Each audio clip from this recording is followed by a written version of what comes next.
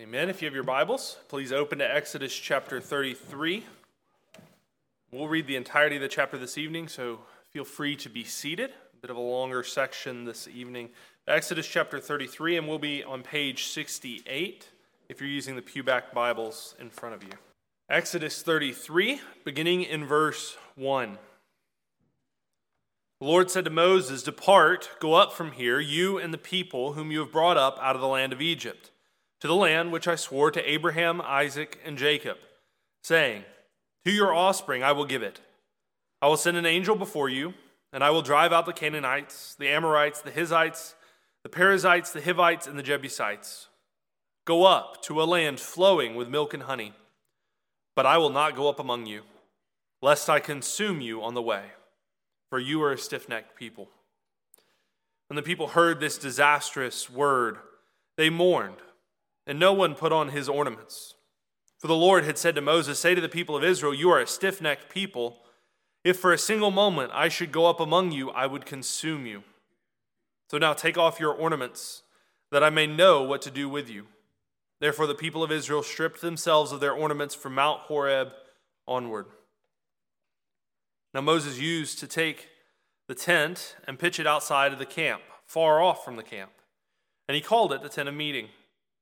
And everyone who sought the Lord would go out to the tent of meeting, which was outside the camp.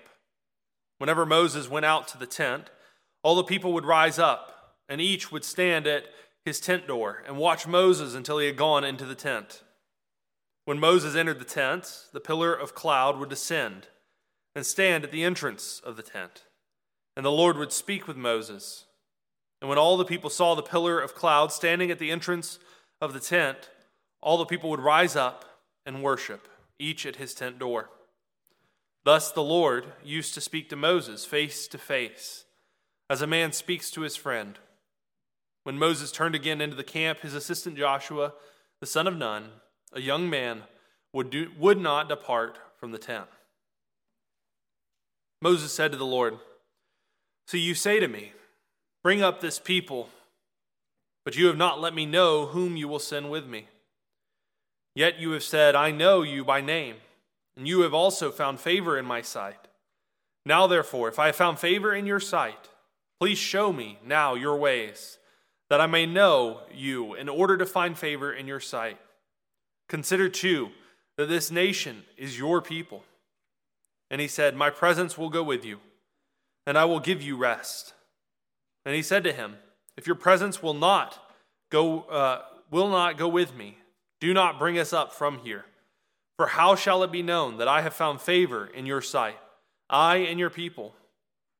Is it not in your going with us, so that we are distinct, I and your people, from every other people on the face of the earth?" The Lord said to Moses, "This very thing that you have spoken, I will do. For you have found favor in my sight, and I know you by name." Moses said, "Please, show me your glory." And he said, "I will make all my goodness pass before you, and will proclaim before you my name, the Lord. And I will be gracious to whom I will be gracious, and I will show mercy on whom I will show mercy." But he said, "You cannot see my face, for man shall not see me and live." The Lord said, "Behold, there is a place by me where you shall stand on the rock. And while my glory passes by, I will put you in the cleft of the rock, and I will cover you with my hand until I have passed by. Then I will take away my hand, and you shall see my back, but my face shall not be seen." The grass withers and the flowers fade. Let's pray. Our most gracious and loving Heavenly Father, as we come to your word once more this night, we pray that you will reveal to us its truth, that you will teach us what it is that you would have us to know, that we might come to a better understanding of your glory, your power, your majesty, your might, that we might know our own weakness, our own failings, and that we might see the wonders of grace and mercy in the gospel of our Lord and Savior Jesus Christ. Be with us tonight, we pray, for we pray it in the name of Christ our Lord. Amen. Most, if not all of you, here in this room know that great hymn, Amazing Grace. Many of you know at least the name of the author, John Newton, but perhaps at least some of you may not know as well his great story of the amazing grace of God in his life. John Newton was born in London, England in 1725 as the son of a shipmaster. His father, by everything we can see, didn't seem to be a Christian, though his mother was. But after his 7th birthday, shortly after his 7th birthday, his mother died. And from that point onward, Newton more or less rejected the gospel entirely. From the age of 11 and onward, he went to sea, at first with his father and then later on in the British Navy.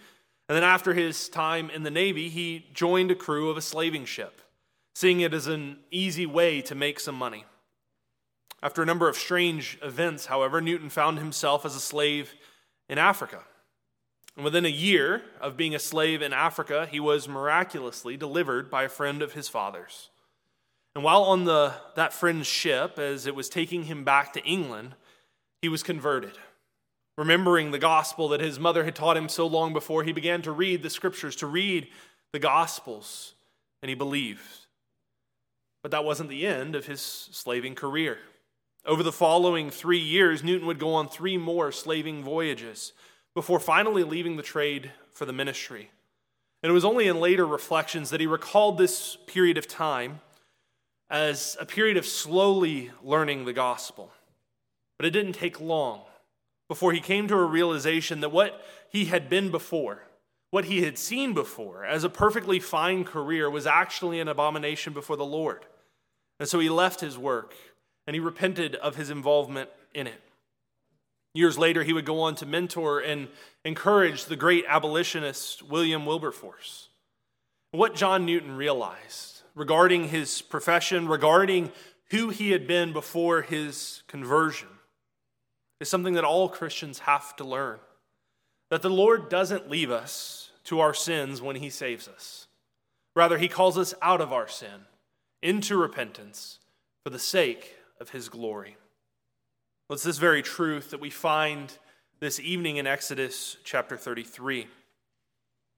As we come to the text this evening, I want us to notice 3 specific details that are important for our understanding of Israel's sanctification. We've noted repeatedly up until this point the redemptive significance of many of Israel's acts, or rather God's actions towards Israel. How those actions have pictured his mercy and his grace in the gospel towards them. Last time we saw in chapter 32 that Israel, after being redeemed and being in covenant with God, sinned a very great sin by worshiping the golden calf. Significantly, we noted that this worship was likely participated in by both unbelievers and true believers alike, albeit misguided believers. We saw in chapter 32 God's anger and his wrath over their sin, and we noted importantly the temporal punishments that were inflicted upon the people for this sin, the temporal consequences of their sin. And so as we come to chapter 33 this evening, we come to a text that in some sense describes the aftermath of this sin and Israel's response of repentance. There are 3 details that are important for our understanding here. First, and these will be our 3 points this evening, but first we're going to see or be given a reminder of who God is, that is, that he is a holy God, and who we are, that is, an unholy people. So we're going to be given a reminder of who God is, a holy God, and who we are, an unholy people. Secondly, we're going to be given a pattern or a picture of sanctification. We're going to be given a pattern or a picture of sanctification. And then third, we're going to be given a glimpse of glory. We're going to be given a glimpse of glory. These are the details that appear in our text and will be our 3 points this evening. Jumping into the first, the reminder of who God is and of who we are. We see this on display, particularly in the first few verses of chapter 33. In these verses, God speaks to Moses and he tells him to continue on with the people, heading towards the land of Canaan, to go up from where they're at in the wilderness and to head into the land. We saw last time that this was not God's initial response to the people's sin. Rather, he had intended to wipe them all out for their sin and to begin anew with Moses. But thanks to Moses' intercession back in chapter 32, his intercession on behalf of the people, the Lord relented from this punishment that he had planned. And now, instead, he has said to Moses that he will simply not lead his people up, or perhaps a better way of understanding this, that he will no longer go up with them living in their midst. So why will he not go up with them? This is an important question for us to know the answer to. The key is in verse 3. Notice what it says. The Lord says, "Go up to a land flowing with milk and honey, but I will not go up among you." Why? "Lest I consume you on the way, for you are a stiff-necked people." Well, these few words, "lest I consume you on the way," are packed with significance. What the Lord communicated by them is important for our understanding, just as it was important for Israel's understanding in that moment. In saying these words, God reminds Israel that he is a holy God and they are an unholy people. This is not a new concept to them, and it's not a new concept to us. Back in chapter 19, as God began to prepare them for the establishing of his covenant with them, he tells them that they shall become, by the covenant redemption, a kingdom of priests and a holy nation, Exodus 19:6. For the past several chapters, we've been reading the rules and the regulations regarding the building of the tabernacle and the consecration of the priests. And in all of those descriptions, one thing was made abundantly clear. The holiness of God was not something to be trifled with. You see, holiness is not something that can be turned off and then turned on again. The reason behind God's words here in Exodus 33, the reason it's so important for Israel and for us, is because God's holiness is the foundational requirement of the gospel. If God was not holy, or if his holiness could be selective, then there would be no need for redemption, because sin, that which is unholy, would not need to be forgiven. It would not need to be atoned for. But because God is holy, and because he cannot allow sin to go unpunished, we are faced with a very great problem. This is the basic point that the Apostle Paul makes in chapters 1 through 3 of the book of Romans. We have all sinned and fallen short of the glory of God and are deserving of his wrath and his punishment. God's holiness is the great problem of mankind. How is it that we are to stand before the holy God of creation and live? The answer is that we can't, for he is a consuming fire. And thus it is that he warns Moses that the people shall go up, but he will not go up with them, lest he consume them for their stiff-neckedness. Well, cannot that be said of us? We are sinful men and women, stiff-necked and unwilling to change and depart from our sin. If it was true for Israel, it would be true. It was true for Israel in that moment, and it was true for Israel later on, and it's true for us today. If you think just a little bit later in the books of the Old Testament, in the book of Isaiah's vision of God in the temple in Isaiah chapter 6, Isaiah has this great vision of the Lord on the throne and the seraphim praising God and singing, "Holy, holy, holy is the Lord God Almighty." And Isaiah, when he's confronted with this vision, when he's confronted with the holiness and the majesty of God, what is his response? "Woe is me, for I am lost.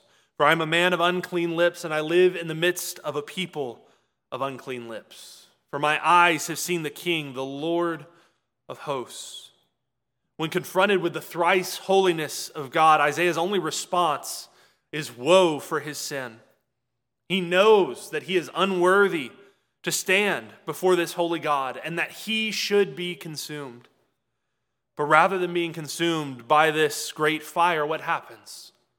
The Lord sends his angel to take a coal from the fire and with it to touch Isaiah's lips, symbolizing his cleansing. The holiness of God was not something that Isaiah or Israel or we can or should take lightly. But just as Isaiah is given hope through the cleansing act or the go-between, so too are we given hope through the cleansing work of our go-between, Jesus Christ.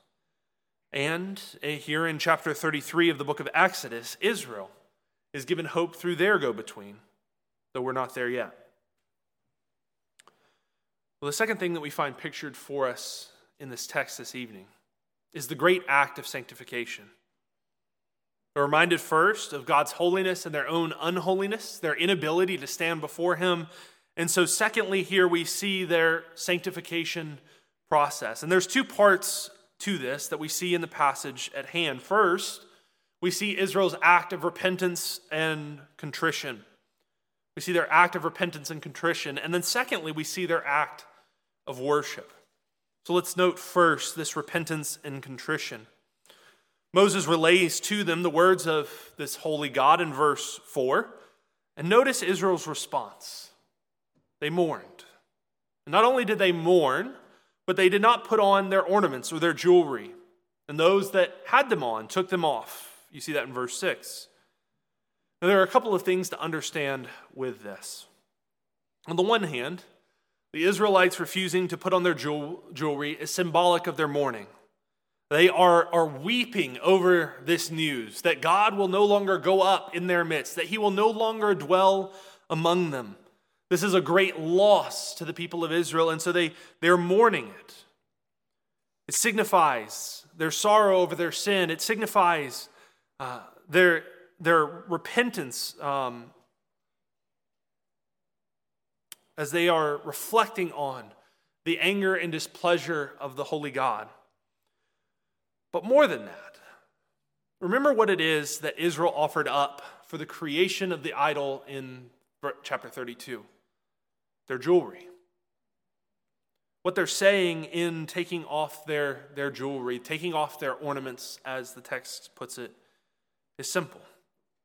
We will give to God the reverence that we wrongly gave to the golden calf.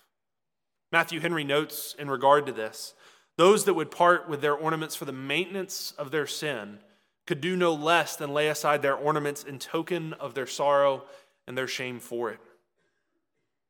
It's important that we understand what takes place here.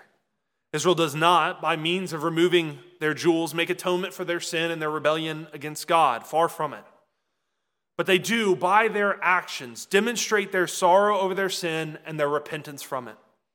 Though they earn nothing by this act, they show visibly and outwardly their sorrow over their sin. We can learn from this. We often in the church today make sin a very private matter, don't we? We sin, often privately. We confess our sin, usually privately, and we repent privately.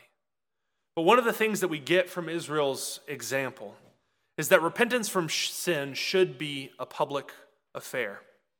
Now, that doesn't mean that we need to publicly confess every sin that we commit, nor does it mean that we need to follow some ritual in order to kind of outwardly show that we have repented.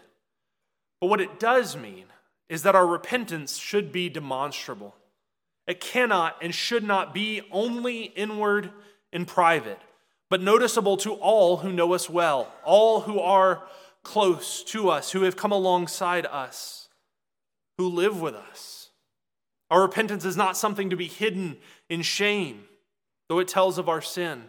It is something to be publicly pronounced, that we and the rest of the church of Christ with us may rejoice in the glories of the gospel once more. Our repentance should be a public affair.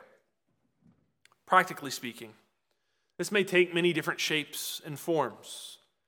Many times, the sin that we are repenting of determines the outward changes that demonstrate our repentance. For Israel, that was the removal of their jewels. For someone who has struggled with alcoholism, that might look like avoiding going to bars or even restaurants where alcohol is served. For the thief, it might look like an intentional giving to God above and beyond and making restitution for the things that they have taken. Think of Zacchaeus in the Gospel of Luke. For the liar, perhaps they take extra precautions before they speak at all. In reality, it will look different for every sin and for every individual. For very public sins, it will be a very publicly noticeable change. For more private sins, perhaps a more private change that only those who know us well see. But what is true in both cases is that a change must take place. These acts of contrition are not contrary to the gospel, but they are our demonstration of our need for God's grace. A second application here. We must also, on the other side of things, be careful that our acts of repentance and contrition do not lead us to a place of despair or of continual depression. Though we are great sinners, Christ is a greater Savior. Though we are great sinners, Christ is a greater Savior. We must not be so overwhelmed with our sin that we forget the grace that is given to us in the gospel. While we are to repent, and we should repent, while we should sorrow over our sin, we do so insofar as we look to the gospel and to the grace of Christ, our mediator. For we do not in our actions make atonement. That has already been done. And so we stand rightly before the throne of God because of Christ and because of what he has done for us. So do not be cast into depression over your sin, but rejoice in the freedom and the glory of the gospel that has been given to you in Christ. Well, this leads us to the second half of this picture of sanctification. Not only do the people act in contrition over their sin, in verses 7 through 11, they worship God once more. Now, there's disagreement here in this particular section, these particular verses, on whether or not it was the normal practice of Moses to pitch the tent of meeting outside of the camp, or whether this was in response to Israel's sin, and it symbolized God's departure from their midst for a time. So a couple of things on that. First, remember that this is not the tabernacle. The tabernacle has not yet been built. This is a pre-tabernacle tent that was not inhabited by anyone, but was instead used symbolically for the dwelling place of God in the midst of his people before his throne room was constructed, that being the actual tabernacle. Secondly, the ESV interprets verse 7 in a way that would indicate that this may have been the general practice of Moses. Notice how it says it there. Moses used to take the tent and pitch it outside the camp, far off from the camp, and he called it the tent of meeting. That God's tent was outside of Israel's camp, it seems to indicate, the way that reads, that God's tent was outside of Israel's camp until the tabernacle was constructed. But this isn't the only view or the only option. In fact, is a more modern translation of this. Many have argued that rather than this being the normal practice of Moses and of God, that this particular removal of the tent, or this tent being on the outside of the camp, was specifically in response to Israel's false worship of the golden calf. Moses moved the tent outside of the camp, keeping with what God had said he was going to do there in the first couple of verses, his refusal to go up in the midst of Israel lest he consume them. And so this makes sense, and I think in light of the context of what's going on here. And it means that this excerpt is really a continuation of the narrative that we're moving through, rather than exactly that, an excerpt about the tent of meeting. So understanding this, notice what takes place in these verses. Three things that take place that are significant, as one commentator noted. First, although the tent of meeting is removed from within Israel, all of Israel is allowed and made able even to follow this tent still.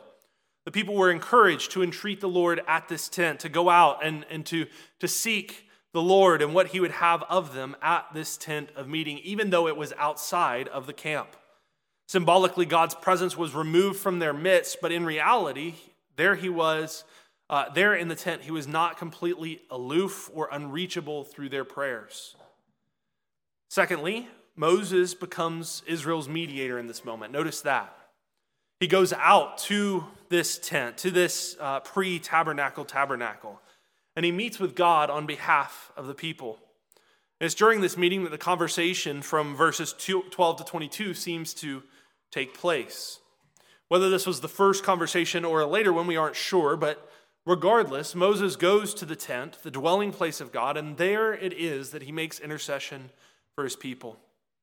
What a wonderful picture this is of what it is that Christ does for us. Though we sin, though we fall far short, we have a great high priest who makes intercession for us before the throne of God.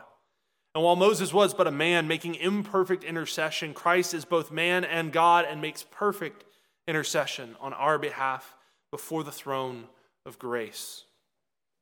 Third, notice here that reconciliation takes place between God and his people. Moses would go to the tent, and the Lord would descend upon the tent. And when he did so, the people would rise up, and they would stand at their doors, and they would worship God. Symbolically here, their worship, though coming from a sinful people, was made pleasing to God through the means of the intercessor. So too is our worship, sinners though we are, made perfect through our great intercessor. You see, the sanctification is not only about a continual repentance, it's also about our worship. Through our worship, imperfect though we are, imperfect as our worship may be, we are encouraged and we are built up, coming to know Christ in an even greater way, being reminded of the grace and the mercy that is given to us in his word, being told again and again the wonders of the gospel. Do you want to hate your sin more? Do you desire to love Christ in a greater way? Do you desire to be sanctified? Well, the most important means by which you can do this is through the worship of your God. Sanctification is a work that takes place day in and day out, but the most important times of the week in our sanctification take place on the Lord's Day in corporate worship. The applications to this are many, but note just two. Note first that this means that we ought not take lightly such an important opportunity. If this is the most important time of the week for our sanctification, for our growing in grace, we cannot take it lightly. We cannot be dismissive of it. If our Sabbath worship is the place wherein we are most sanctified, then we should then should not our desire be to attend that worship morning and evening every single week, no matter what? If we truly desire to be holy as God is holy, then we must not neglect his times of worship. And then note secondly, that we ought to prepare for this time of worship by being careful to entreat the Lord throughout the week. Although this time, this moment of corporate worship is the greatest time for our sanctification, the throne of God is approachable through prayer at all times. Though it was when Moses went to the tent of meeting that God descended in the pillar of cloud, the people were able to go to the tent and pray to the Lord and seek his will at any time of day or night. We should, as the people of Israel, and presumably the true believers that were in Israel did, approach the tent of meeting and make supplication to God that he might work in us and through us by his Holy Spirit, that he might prepare us for our Sabbath worship, that he might sanctify us in the day in and the day out, that he might give us a double portion of his Spirit as we hear the gospel proclaimed yet again each and every week. This is sanctification. It's the process of sanctification, the means that God uses for sanctification. Well, all of this brings us to our third and our final point this evening, the glimpse of glory. In the second part of Moses' conversation with God, after Moses has made intercession, after the people have been reconciled to God, and the Lord agrees to go up in the midst of the people once more, Moses asks that he might see God's glory. There, verse 18. Now, of course, as we read not too long ago, God says that Moses' ask is impossible, for man cannot see God and live. But the Lord, being gracious beyond measure, hides Moses in the cleft of the rock until he passes by, allowing Moses to see his back. Now, whether this was a literal form that Moses was allowed to see, whether it was some sort of reflection as the elders saw on Mount Sinai back in chapter 24, or whether this was simply symbolic of a dimmer glory that was observed by Moses, we don't really know. But there is in this narrative, in this instance, an important reminder for us.